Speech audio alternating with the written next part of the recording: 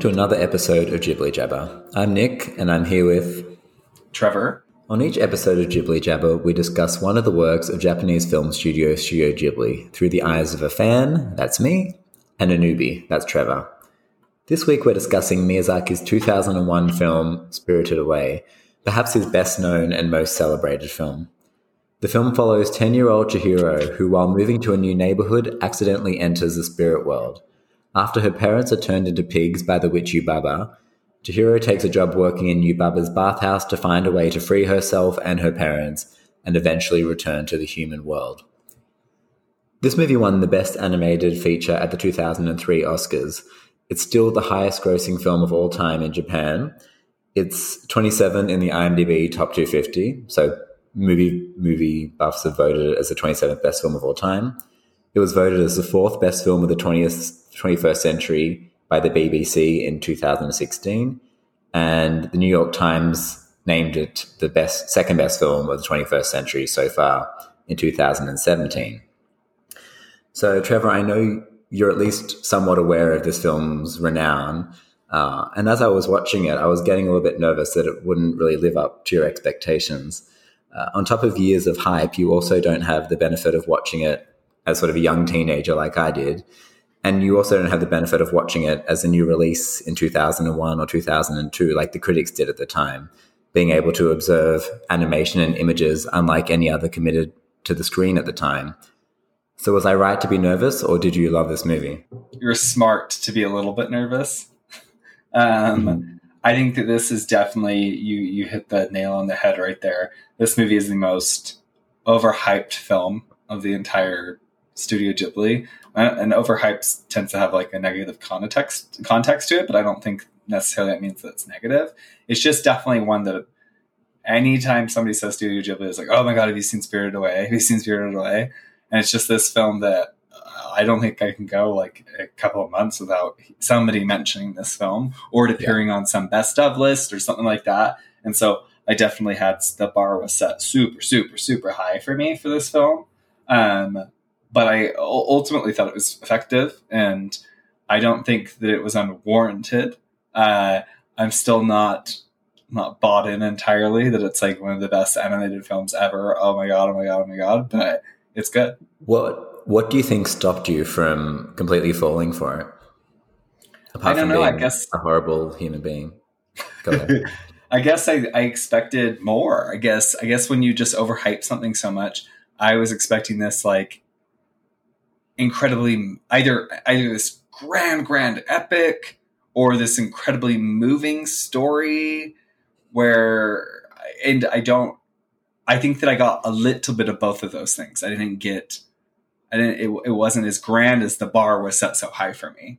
So I mean, it's obviously this hero's journey of this little girl. She's thrust out of innocence. She has to grapple with not being a kid anymore, not being an adolescent, essentially having to do very, very adult things while you're still being a kid. And I love stories like that. But again, it wasn't that unique to me. It was just another hero's journey. But it's definitely effective and definitely good. And then in terms of like this grand epic, like it has some of those qualities. Like it's kind of like Alice in Wonderland-y or The Wizard of Oz. Like it has some of these grand epic qualities to it, especially along the journey along the way and coming across so many different types of characters and things like that. But it's just not as grand as I guess the bar was set for me. So I don't know. It never reached its potential of what of how much it had been overhyped for me. I guess unless you completely sort of bought into this movie and this world, there's no way you wouldn't feel a little bit, not underwhelmed, but that maybe that, unless you loved it, then you were going to feel a little bit let down because it is such a well-loved movie. Oh, yeah. Yeah, and I mean, it could be either of the two things that I mentioned before. You're watching it as sort of like an adult who has watched a lot of movies and this isn't necessarily the target audience for. And you're also not seeing it at a time where like maybe the animation is sort of the crispest thing you've seen, on top of other and then the hype as well. So I mean, it could be a combination of all those three things plus generally what you like to watch in movies. I mean, as Totally. the reason we're doing this is because you've never really been drawn to animations. That's why you've never watched any of these films before. Mm-hmm. So you already have a lot of barriers to loving this as much as say I did. Correct. Going into this movie, and you know, I hope you got something out of it. Yeah. I couldn't tell you precisely why I loved this movie so much. It was the first Ghibli that I saw. Really? We watched it in English class. Oh yeah, I remember you saying that. Yeah, it was like our anime module, which I love that. In like year 9, I think, and I even missed the first day of class. I came in and the movie was like a third of the way through. I think she was just. It was like her in the lift with the radish spirit. It was around that time. And like come into the movie at that point, it's just like, what the fuck is this thing happening? And I was like on the edge of my seat the whole time. It's like, this is the most amazing thing. And it just sort of like one weird thing after another, like rewatching it again, like with my friend yesterday. It's just, I'm like, children enjoy this because this is like the weirdest thing. Like there are so many weird and amazing creatures, and I think children do like that. They like seeing fun, weird things that don't necessarily make sense. They're sort of like, oh, that's a fun, weird thing. Oh like, yeah, It's just such a bizarre movie in so many ways. Like the characters, it's like what they're just. Some of them are like frog people, and like they eat people. Do they? Like, you know. Well, I mean, I guess that's kind of why I thought of like, I think that kids do love this because it has so much imagination to it. Like, that's why I mentioned like Alice in Wonderland, The Wizard of Oz. Another movie that completely this hit the same nerve for me was The Labyrinth. Have you ever seen The Labyrinth? No, but I know what you mean. With David Bowie and O'Connell. What's her name? Jennifer Connelly. Jennifer Connelly. Yeah, Jennifer Connelly. Gosh.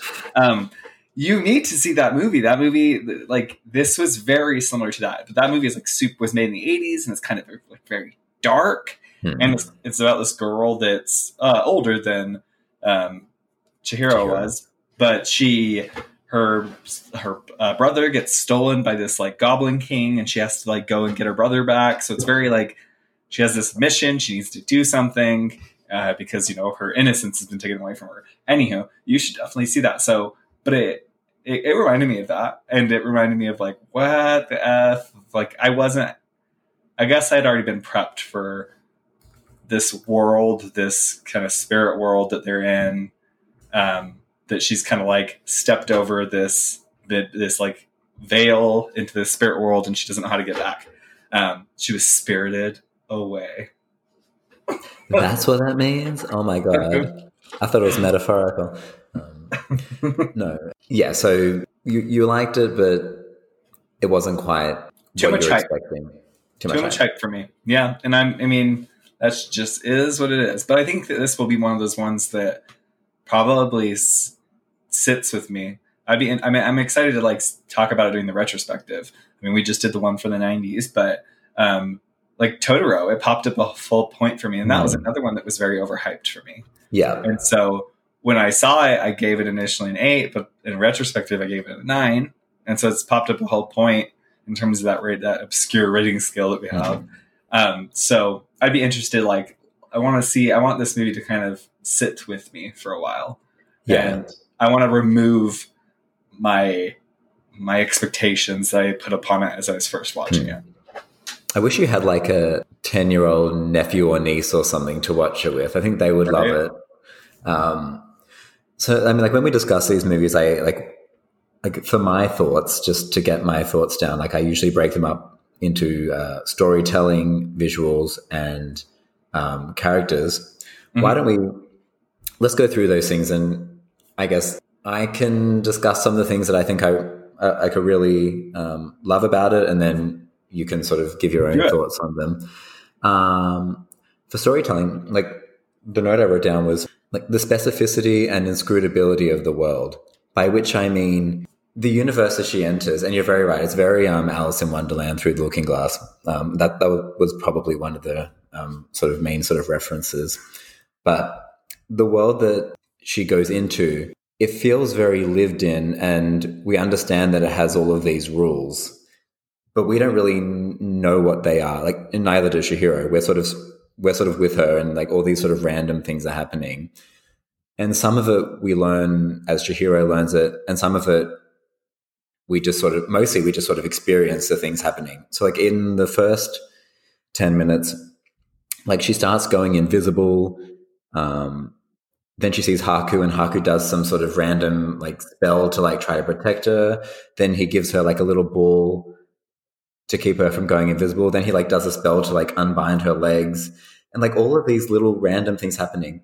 And like at no point do we really understand like why these things are happening. I guess she's not be in this world, but we don't need to know. It's just like all these sort of the creation of this sort of world with all these rules, and we're kind of like lost in it, but in like a fun way. We're just sort of like experiencing this world as it happens without the need for someone to like sit down with her and say, hey, explain it, what happens. And for a fantasy which has a lot of things happening and a lot of world building and like a very sort of involved plot with all of these different characters, and like they have, twin sisters and blah, blah, blah. There's very little exposition, I find. Like there are a couple scenes where like we learn sort of like the bare minimum of what we need to know about this world. But for the most part, it's sort of this fully functioning spirit world. And we learn enough so that we're super confused the whole time.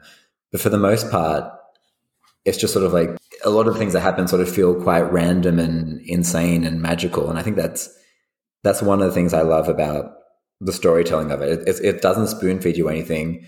Mm-hmm. But we're not lost.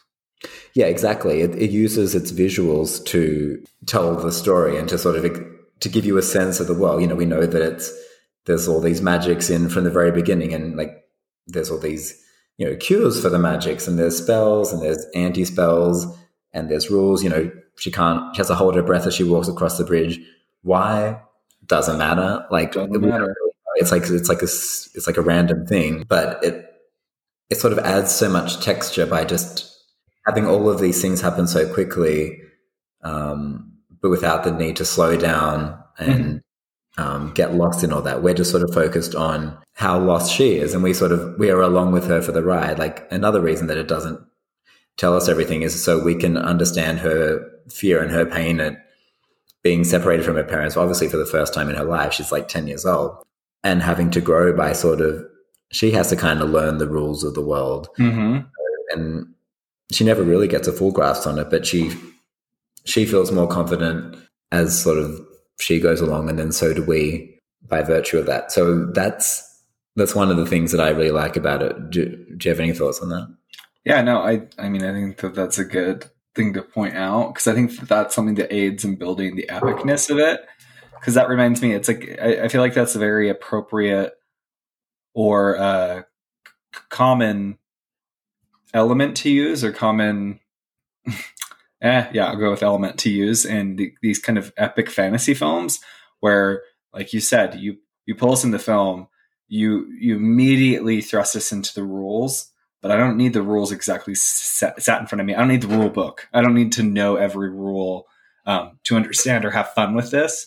And I think that them doing that is a perfect way for us to align with Chihiro and and see this film through her eyes, and immediately tells us like who we're supposed to relate to, because just like you said, she's figuring out the rules. We're figuring out the rules. We're figuring out the rules with her through her actions, which I think it reminds me of something like Star Wars. Like you have someone like Luke Skywalker who's thrust into this world which he's always lived in, but then he gets thrust into this idea of like Jedis, and there's this whole power of the Force. And there's a lot of rules that go around that. They don't sit us down and explain to us every single rule. I mean, some of the sequels kind of go on a beaten path of like trying to explain exactly. And I'm like, it's not, I don't need that. Like, again, we've said this a million times throughout this podcast, but show me, don't tell me. Some of the beauty and some of the mystery and some of like the allure of these fantasy films and is not knowing what.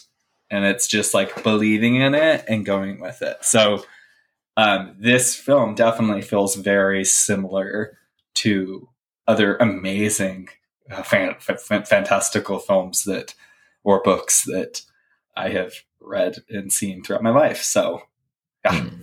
Yeah, you're very right in the sense that Chihiro's sort of, her understanding of the world is through the visuals and the actions that are taking place. Like, she connects with Haku immediately.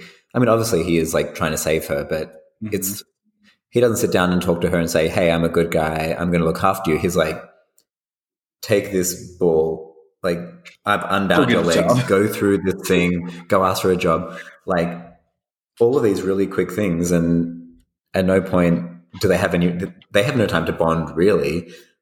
But she feels bound to him because of he understands the world, and she can see that he's doing things that make sense for her. So yeah, it's very much something where the story is sort of being told visually and through action. Yeah, I mean, and yeah, I feel like, as with most of, and like I was saying this when we were talking about the retrospective, as with most of these movies, there is a lot of like, the plots are usually like a little bit messy. Like, they do, like I say, sometimes they can go from A to B to C to B to D and like this movie still has a little bit of that, but just because of how like fun and imaginative all those different beats are, it doesn't distract me from loving the movie. And at any given point, there's enough of a through line to understand that Chihiro wants to help her family and get home. Yes, she gets distracted because she wants to help Haku as well, but we always know sort of what her end goal is. And the movie takes enough time to sort of establish those sort of very base rules of the world, like in the sense that she wants to stay alive long enough to work out how to save her family and get home. And that's what drives the whole story. But there's all these like tangents throughout the movie, but there's enough of that we're not, it's not like in sometimes like in Nausicaa or Mononoke, and I was just sort of getting like, where are they going now? You know, like I enjoyed, I was able to more go along with a ride on this one. I think you're able to go along with that ride more so than those other ones, because this is, although those other films were also quote unquote epic, they focused on too many different characters. So you were never like focused on one character. So in Nausicaa, there's 3 different groups. Princess Mononoke is 3 different groups, multiple characters. I'm like supposed to try to like understand and like feel the beats of each of those characters. And this one, that's not that way. This is one girl, and we're focused, and I'm okay to like go off these beaten paths because I'm always with her. You know what I mean? And I'm also like in these fantasy films, you thrust me in the world of a fantasy world, and you thrust me into a whole new set of rules. I'm okay with those rules as long as you don't break your own rules. And this film never breaks its own rules. Like, it goes through, it introduces new rules, but it doesn't break those. And so it still feels like I'm not being jerked around even with the plot or anything like that. So, well, speaking of characters, you're talking about following this one character. Let's get to the characters within it. The one main point that I had with this, although we will talk about Chihiro obviously, is that, again, like similar to a lot of Ghibli and Miyazaki in particular's films, there's not really, like, Yubaba is the villain, but all characters sort of have different shades to them. I think our perspectives on these characters shift quite a few times throughout the movie. Like, when we meet Kamaji, we're not like the worker in the boiler room with, like the slave worker, basically. We're sort of told that he's like a mean guy. You know, he might not give you a job. You have to just keep fighting him. But then he's like, one of the nicest guys. And then when we meet Lin, she's like, she wants to throw, she wants Chihiro to get in trouble. And, at a certain point, we're not sure whether she's for Chihiro or against her, but then, she becomes friends with her. With Haku, he starts off as like a nice character, but then at some points he stops talking to her, and we're not sure where his allegiances lie. We don't really know his story. And then with Yubaba and Zeniba, for a certain time, we're not really sure who's the good one and who's the bad one. Because when Zeniba comes in, she's like threatening violence and doing all of these sort of nasty things, spells and things like that. And we don't really know. It's like, oh, are they both just evil? And then we find out that she's like quite a nice character. Even Yubaba, she's like the most evil character, obviously, but you can see her affection for her child as well. And she sort of... Her big baby. Yeah, her baby. Which, again, why? Who knows? It doesn't matter. And I think it's so fun, like, just like a slight side note, it feels like it's based on like a dense novel, right? Like you don't really see these sort of worlds being developed. Like there's so much more from an original script. You know, it's like it definitely feels like it's based on like a novel that has, you know, that has the time to create giant babies and like 3 heads bouncing around on each other. Like, but it's not. It's a completely original story. Obviously, it's, you know, it draws from things like, you know, Alice in Wonderland, probably things like Labyrinth as well. Anyway, side note. But yeah, the characters, you know, not that like Lynn is like an ambiguous character, you know, we come to like her, but I guess similar to the way the storytelling creates a world with sort of inscrutable rules, the characters are also, you're not quite sure, you know, where their allegiances are, or like in any given moment whether they're going to be good or evil. And I think that also keeps you on your toes, and it also pulls you into that kind of like, you know, into Chihiro's mindset of, you know, at any point she could be killed, or, you know, she might fail, and, you know, her just wanting to get back to some sort of normalcy in sort of this crazy world. And I think that handled really well by the way he sort of develops and presents those different characters. You know, and he presents them through the opinions of other people as well. So sometimes, you know, we think Zeniba is bad because we see her from sort of Haku's lens, as someone who was stolen from her, and then we see her and she's just like a fun grandmother. What were your thoughts on the character in the movie? No, I felt like the characters helped us really hone in on Chihiro and like really relate to her, because it's kind of very, I mean, obviously she's on this journey. She's a kid. She doesn't know anyone, but it's like, it's not knowing anyone and not knowing who to trust that helps us. And we kind of align up with that quickly too, because we're like, what? Like, I don't really trust you. Everyone kind of seems very self-motivated, but then as we go along, like, I agree. There are moments where you figure out that not everyone's as selfish as like you initially thought that maybe they were. But I think that it was a good learning lesson, because it teaches her about like her parents. Her parents are incredibly not thoughtful of other people. They just like walk into this room and just start eating all this food, and they're just like throwing down money, like, whatever, I have a credit card, I have cash, like, it doesn't matter, even though maybe that food's not for you. And I think it's just adds into this. I feel like you see a lot of those same character elements throughout a lot of different characters, and it's a good learning experience for Chihiro. What did you think of Chihiro and how she was presented? I think that she could easily be, I think that people could easily see her as being annoying. But I wasn't annoyed by her. I don't know. That's a good question. I don't know. Like, I wasn't super, like, she's not one of my favorite Studio Ghibli characters. That's for sure. Like, she's definitely one of the more, I'm very neutral on her. I'm just like a gray. I don't feel very strongly about her. I don't feel very, in a negative or positive way. She just is kind of there for me. You would take a Kiki or Nausicaa over her? I would. I would take a Nausicaa over her. Yeah. But I also think that this one's kind of more grounded. It's funny. And I think the reason why I don't feel strongly for her is that this film is grounded very much so in reality. It's kind of like My Neighbor Totoro. I don't really love those two characters, those two girls that much either, but I love their journey. And so for this one, this film is very much grounded in reality, even though it's in the spirit world. Like, they fall into this spirit world, then they leave it, and she's still going on to have this life with her parents. Yeah. And so I mean, it's just like My Neighbor Totoro. You can make the argument that none of that ever happened. I think that they give you some elements to strongly help you think that it did happen, but you could make the argument that it didn't, and it was just this girl and her parents, and she got lost a little bit away from her parents and imagined everything.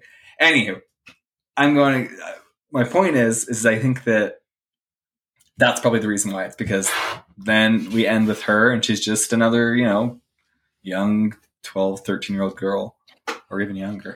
How about you? No, I agree. She's painted again, like she's painted to be just a normal, I think it says 10-year-old girls in all the descriptions that I've read. It's not explained in the movie, I don't think.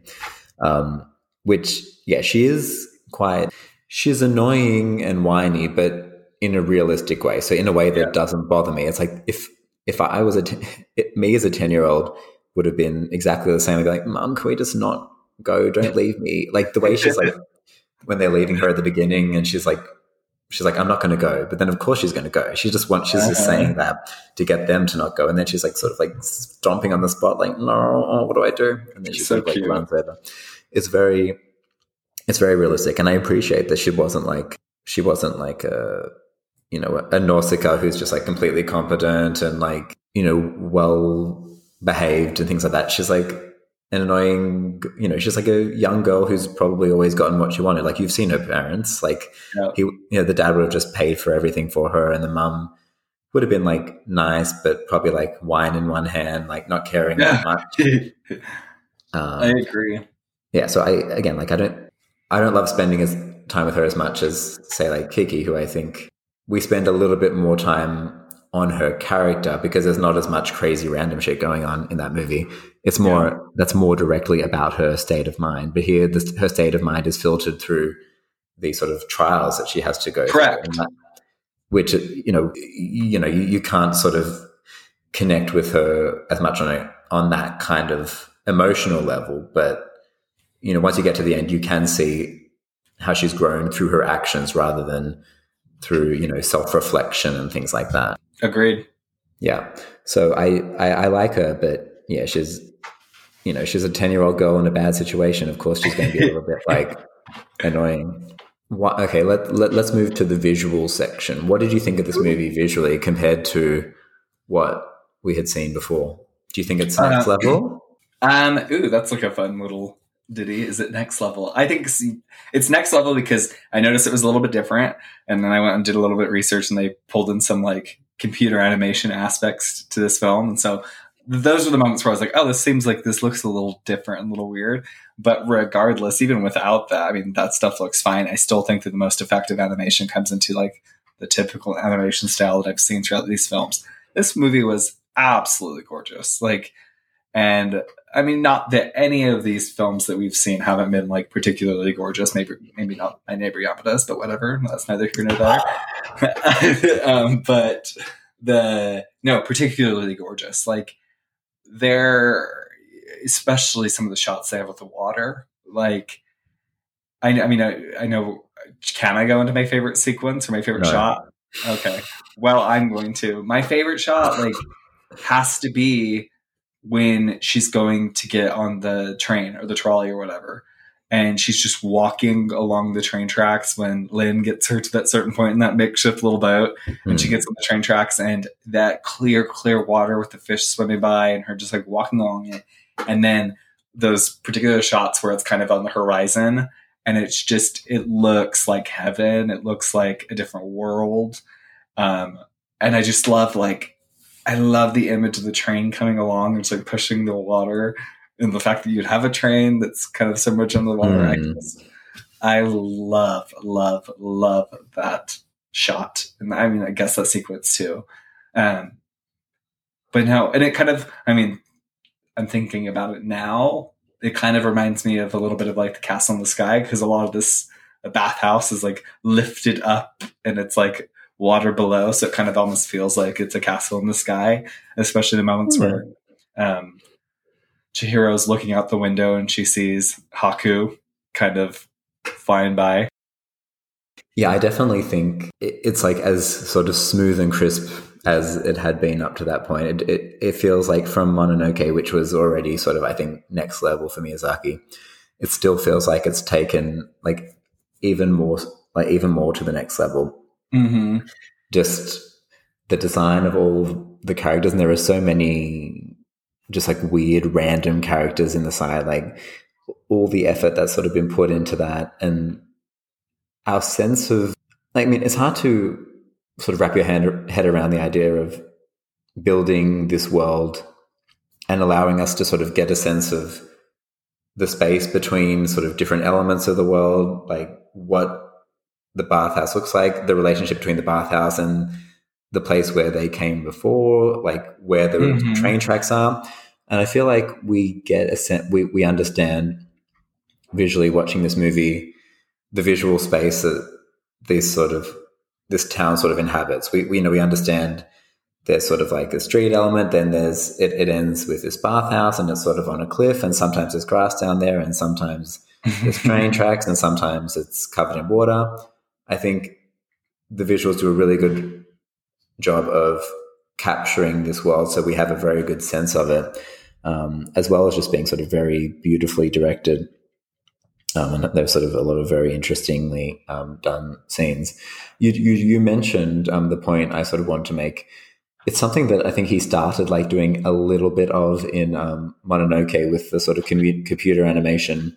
You know, there were a couple of scenes in that especially when like San is charging towards Lady Eboshi, where it's sort of that sort of like push in, which feels a little bit too smooth, something that you couldn't really do in sort of hand drawn animation. And it seems to be done during moments of sort of to represent sort of a sense of movement, and sort of it's used to sort of capture, like when you sort of some sort of pan, usually from either across a landscape or a push in towards something, towards a character or towards an item or something, or when they're running. Yeah, exactly. Or it's some form of movement that can't sort of be captured by animation, and it feels sort of, there's always sort of like an otherworldly element to it. Like it's sort of capturing the magical element of the world she's in, sort of like a little bit too smooth and otherworldly and a little bit weird. And I think it's not used, it's not overused. And it definitely doesn't feel like, you know, like a 3D movie. It still feels like a hand-drawn movie with just like a little bit of use of the computer animation. I think it's used sparingly enough that it's very effective. It's like, you know, whenever you watch sort of, almost like you watch like a David Fincher movie, and you know how his camera just sort of feels like it's not really sitting on anything, like it's just sort of like moving omnisciently sort of. And like it feels like a little bit like that, obviously for slightly different reasons, but in this one to create that sort of otherworldly kind of magic vibe, that sort of slightly too smooth and too polished sense of movement through something. I think it's used very well, and that's sort of something that sort of differentiates this from the films that have come before. But yeah, I mean, it's such a gorgeous movie. And you could just, you could just mute it and watch all the amazing character designs and the amazing sort of setup of all the action sequences. And it's so well done. And I think even it feels a little bit, even things like the sound design, which I don't normally pay much attention to in these movies, like the scene where they're filling the bath for the stink spirit. Mm-hmm. There's quite a few moments of silence where after, like, there's a lot of there's a lot of score in this movie, and it can be quite bombastic at times, you know, especially like when they're pulling that thing out of the river the river, and like there's like lots of music and everyone's like cheering them on, and then it sort of pulls out, and then we sort of feel like a rush of water and she falls in and there's nothing else. And then there's silence, and then he sort of like just rises from the pool or whatever it is, the spa, and then he sort of flies off with just like a little sound effect. Yeah, me too. And it's like everything feels very sort of thought out, and the sound design is very interestingly done in that one. So yeah, I just think everything feels sort of slightly elevated in terms of the design of, you know, visually, and the sound design and the editing and everything and the animation. Yeah, I love it. I love it. What was your favorite shot or sequence? Ooh, so many. I mean, shots could be like just like any shot in it. Right. I mean, the one that I keep coming back to, it's again, and it's not one that means anything at all. It's not important at all, but it's one of those sort of computer assisted ones where she's running through the flowers and the flowers are just sort of like passing around her. Like this is usually when she's going to the pig pen to see her family, and just this beautiful shot of the colorful flowers she's sort of floating through them almost. And it's just a stunning shot. Do you know what I'm talking about? Yes. Yeah, you should. And I think other shots that just sort of show off the beauty of the lands of like the world that he's created. There's like one, I think it's at the I don't know if it's at the beginning or at the end anymore. It's at the beginning when she's trying to get to Kamaji, I think. Or when she's running away from No Face, I don't know, either or. It's just like a room full of giant like frozen fishes, which are which are obviously being used for like to cook for the guests and things like that. And it shows like how small she is amongst these giant sort of like frozen fish, or, you know, thawing fish in like the meat room. It's just like a great setup shot. And I think I don't think the camera moves or anything. I think she just sort of runs, or maybe it moves a little, but she's just sort of running through the scene, and it's like sort of like one room after another of the amazing, fantastical elements. And it just sort of shows the scale and the sort of otherworldliness of this world that she's in. That's probably my favorite shot. What's your favorite sequence before we get to mine? It's really hard for me. I always do this, but like I did the train sequence or the trolley sequence, or I loved when Yubaba like pulled her into her room and like watching her like I loved that shot. That was just like a really, really fun shot. It looked so cool. Yeah, and it reminded me of like Casper. Like, did you ever see that movie? Just, like, with Christina Ricci, like, going through the house, like getting on that like train car and going throughout the whole entire house, like her being pulled through the hallways. And anywho, yeah, I loved that sequence. How about you? Yeah, it's a sequence where she gets on the train for me. And so again, beautiful. It doesn't need to be in the movie. Like she could have hopped on the train, gotten off, and gone to see Zeniba. Mm-hmm. But it's like 2 or 3 minutes, and again, it like introduces completely new elements of the world we've never seen before, like those black human like shadow creatures. All of these, yeah, exactly, and like they're just going past all these other platforms, these houses that have just sort of have nothing next to them. They've sort of been flooded with like just sort of like a little pathway that sort of heads into nothing, and you know the stations that, you know, in the middle of nowhere. And then at some point there are just sort of like these random like neon signs that look like advertisements kind of. And like it's just, and the music is my favorite piece of music in a Ghibli film. I listen to it all the time.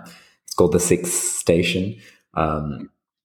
It's it's very melancholy, that scene, and I don't know why it didn't necessarily make sense for her to be melancholy in that moment. She's just like on a train to go, and like maybe she's wondering about Haku's well-being, but it's just like the music is like so sad, and she seems so alone, even though she's on like a fun journey to like try to like break a spell. You know, it could have been like it could have played in a completely different way, in sort of a slightly more exciting way. But she just seems, even though she has No Face and her 2 little companions, she seems sort of like so alone in that moment. It's like so quiet in this completely foreign, I mean, it's a completely foreign landscape, but she's also on a train, something that I assume she's sort of done before.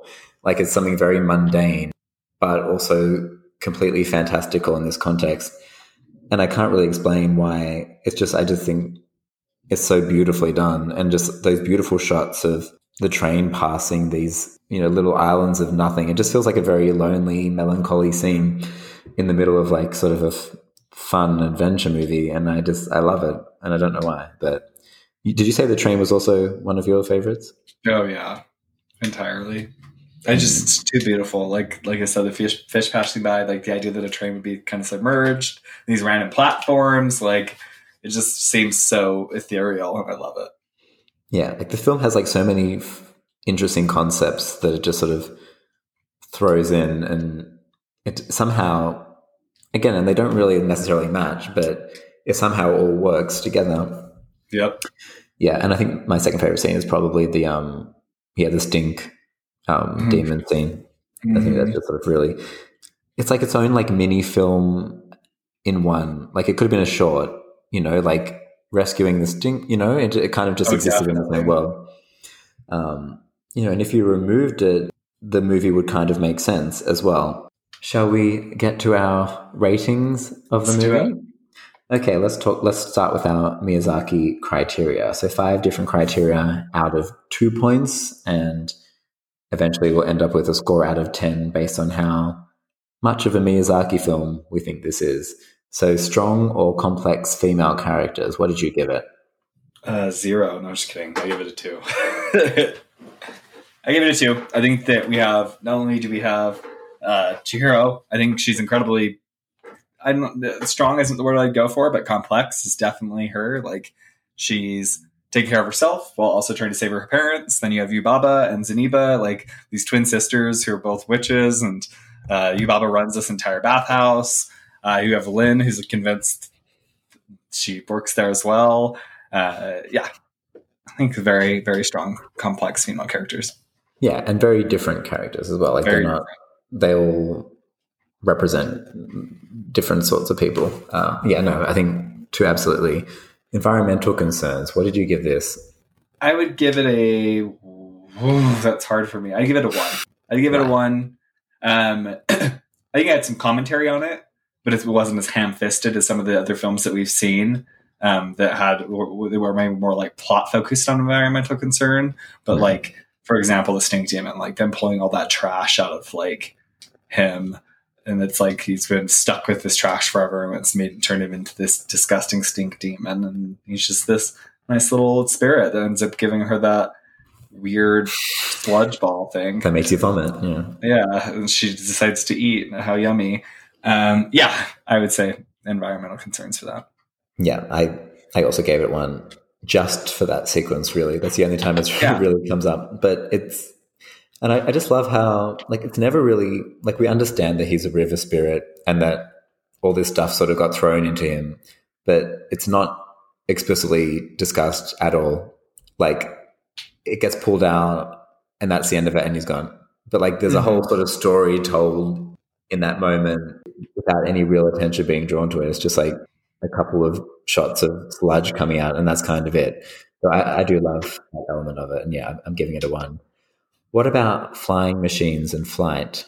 I gave it a 1. It's used like Haku like flies around, and Zeniba and Zubaba like they fly around and they get around that way. But I don't think that, to me, it was just like a mode of transportation, like getting from one place to the next. I didn't think that it was anything that the film was too concerned on to like it needed this. Like it was used to get from point A to point B. Yeah, agreed. I mean, there aren't any sort of flying contraptions or like old-timey autogyros or something. But there are enough sort of flying scenes, especially towards the end with Haku, that allow me to give this a 1. What about the power of love? Oh, I gave it a 2. I mean, the whole film is about her she loves her parents and she's trying to get her parents back.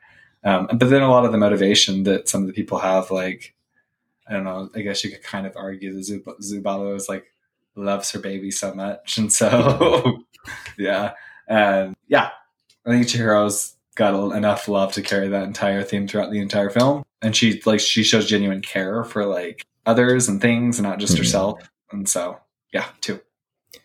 Yeah, true for me as well. I mean, it is explicitly said that, the power of love is what broke the spell on Haku's thing. So even without the parents, like it's explicitly discussed. So that's a two for me. I mean, again, I don't really care about her relationship with Haku. Like, I don't even know what that is really, but it's there enough for me to go along with it without his character, without the movie ever losing focus on sort of her story. Like, it's very much, as you were saying before, like she's the main character and everyone else is side characters. So he does enough to sort of earn her love, but it's not really. She's not too sad to never see him again. Like, there's a moment of like wanting to turn around, but she understands that that part of her life is done. Agreed. And the last criteria, the focus on water, boats, islands, rivers, etc. I get it a 2, mostly because he's like the river spirit. He helped her when she was younger. Our favorite sequence with the water, its obsession with that, and the fact that she can't get away from this place because of the water. Like, I give it a 2. Yeah, absolutely. I think this movie and Mononoke, sort of back to back, so to speak, were the reasons that I chose this one. Because in both of those movies, there's a lot of sort of, even just like shots of like looking down and seeing things within the water and like little islands in the water and all those things. And I think those shots are so beautiful that it makes me like love those parts of these movies and how he deals with water. And even in Nausicaa, there was like the lake and everything like that. So that's kind of where I was going with this. And then there are the sort of Kiki and Porco ones, which are sort of set in sort of oceanside towns and there are boats and whatnot. Just me again justifying that. So I think I gave it an 8 out of 10. I did as well. Cool. I think we had the exact same ones. What do you think I gave this movie overall? I think it'll be a 7.5 or 8. Good job. I gave it an 8. What do you think I gave it? I think you gave it an 8.5. No, I gave it a 9.5. This is my favorite. This is the one. This is the one. This is the one. Okay, well, then I got that one wrong. Yeah, you're way off your game. You're usually good at this. I am usually good at that. Well, I'm happy enough with your 8. That probably, puts it about 5th, top 5. Yeah. Yeah. And I imagine this is going to be one. Even after like talking about it more with you, like, this will be one that grows on me, and I already know it will be. I just think that initial gut reaction of like, that bar was set so high, girl. Yeah. So then you gave it a 16 out of 20, and I gave it a 17.5 out of 20. Ooh. Yes. Again, but that score means absolutely nothing. So connections. I have a few points. I think like there's a few you can sort of relate. Sort of, because this movie sort of has a lot of different things in it. Like, what were the connections you've made? Well, I guess just sort of discussion points. She is a similar age to a character like Kiki. Like, she's maybe a little bit younger. So I wouldn't say there's like an evolution of that character, but I can definitely see connections of this sort of young adult trying to sort of figure out her place in the world. And like, even like a little bit similar to Shizuki, I suppose, from Whisper of the Heart. They're, and obviously they're both dealing with sort of magical elements and sort of, they have a slightly different arc, but both of them sort of end up in a place, as we would expect in a movie like this, where they're sort of stronger and more confident with their place in the world. Because obviously, as we discussed with Mononoke, it kind of like upped the ante in terms of the violence and blood and gore. I mean, this movie is not like it's definitely PG, but like you said before, it's not afraid to have like the blood splatter from like the dragon. There's a lot of like oozing, stinky, slimy stuff. I feel like you can taste it. Yeah, like that sort of like stink monster, which ended up being like the river spirit. Just like as it sort of put his foot down, all the oozing stuff. It sort of reminded me of like some of the characters in Mononoke, like the boar monster with all like the gross stuff around it, and like some of the other more violent, grotesque. It reminded me of that too, like the drippingness and the oozingness, and like or even just like going up and down the stairs, like just leaving bits of it behind. And I was like, whoa. But it reminded me of like the boar when it came busting through that forest and everything like that. Yeah. And and I kind of mentioned earlier, like this idea that like evil takes over and that you've been like infected by evil. And so he became a stink demon because this thorn in his side, which was all the trash they put in the river, made him into a demon. Just like in Princess Mononoke, they're tearing apart the forest and they're making these animals into demons. And so they're overtaken by anger and yeah. So yeah, absolutely. Yeah, so you can definitely see how it didn't sort of completely fall back onto like a more My Neighbor Totoro style of action and violence. It feels a little bit more real, and like the stakes are a little bit higher in this. The only other point I made was that this was the first sort of Miyazaki movie. Oh no, I guess Mononoke, but like his movies started very either nondescript, fantastical, or a little bit European in their settings. Like, medieval European and then sort of like European seaside. His movies sort of get more and more Japanese, I feel. Like Mononoke felt like maybe it could have been like, medieval Japan or something. I mean, there's nothing to sort of signify that, but like there's a little bit of that element. And I think Spirited Away is definitely set in sort of a Japanese context. And like, I felt like all those different sort of magical creatures at the bathhouse, some of it reminded me a little bit of Pompoko and that kind of folklore, all of these weird sort of elements involved, and some of the weird creatures. I'm like, oh, that creature is sort of similar to something that we saw in like the Spectre, Operation Spectre scene. Yeah. So I feel like there was a connection a little bit there with that sort of Japanese folklore weirdness of that movie. Did you see any of that? Yeah, definitely. And like you said, it very much so feels very Japanese. Like it's a bathhouse. Like, although there are some of those in America, they're not the same. Those are the ones that you go to, Trevor. They are not the same. And so it felt definitely very Eastern with that depiction. And then also you already said it, but the Operation Spectre was very much so. I thought of that too while we were watching this, like just every new character that was coming in. And they all seem to have like, most of them, not all, actually, just like also like the No Face Man, like this spirit, this idea that it had like a spirit in it, and yeah, we didn't talk about No Face. It's such a weird character, and he's a scary character. Like he's creepy.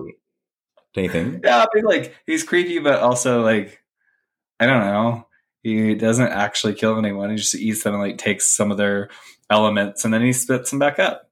But weren't you shocked the first time he like ate the characters? When damn, this is next level now. It was funny. But yeah, again, he's a character. I didn't mention him before. He's one of those characters who, at no point do we really understand what they're going to do next. I mean, he's like a weird outsider he's doing the things he's doing to try to impress Chihiro, because Chihiro let him in, and like he sees that all the people are really liking gold, so he like manufactures gold. He sees people liking food, so he gives her food. Like he's not a bad character, but he takes that to the next level, and then obviously he sort of redeems himself, but again, his moans make me feel so uncomfortable. Like I hated it. I'm like, what are you doing? It's like this little girl. He's like, yeah, I love that character and like what he represents for this movie. Just that kind of weird, ambiguous magic. But like with very human emotions and needs as well. So yeah, just another crazy thing. Did you see any other connections you wanted to discuss? Nope. The biggest one, which was your first one that you said, was the kind of like the Kiki and her. But the biggest difference to me is that Kiki can't leave her world, and so that's where it kind of feels a little bit different. It's like Chihiro can leave; she leaves her world, so she leaves it behind, and that's kind of what I was going along with in the beginning. Was Spirited Away feels like it's more founded in reality, like. There's a more realistic element. Like, don't get me wrong, it's completely fantastical, but it's like that she fell into this world, but she's still very much in the same world that you and I live in. Yeah. Anyhow, yeah. Cool. Well, on that note, why don't we leave it there, and I will talk to you next time when we discuss 2002's The Cat Returns. Ooh, see ya. Hey everyone, just before you go, if you have any feedback or comments on today's episode or any previous episode, feel free to send us an email at ghiblijabber@gmail.com and we might discuss it in an upcoming episode. See ya.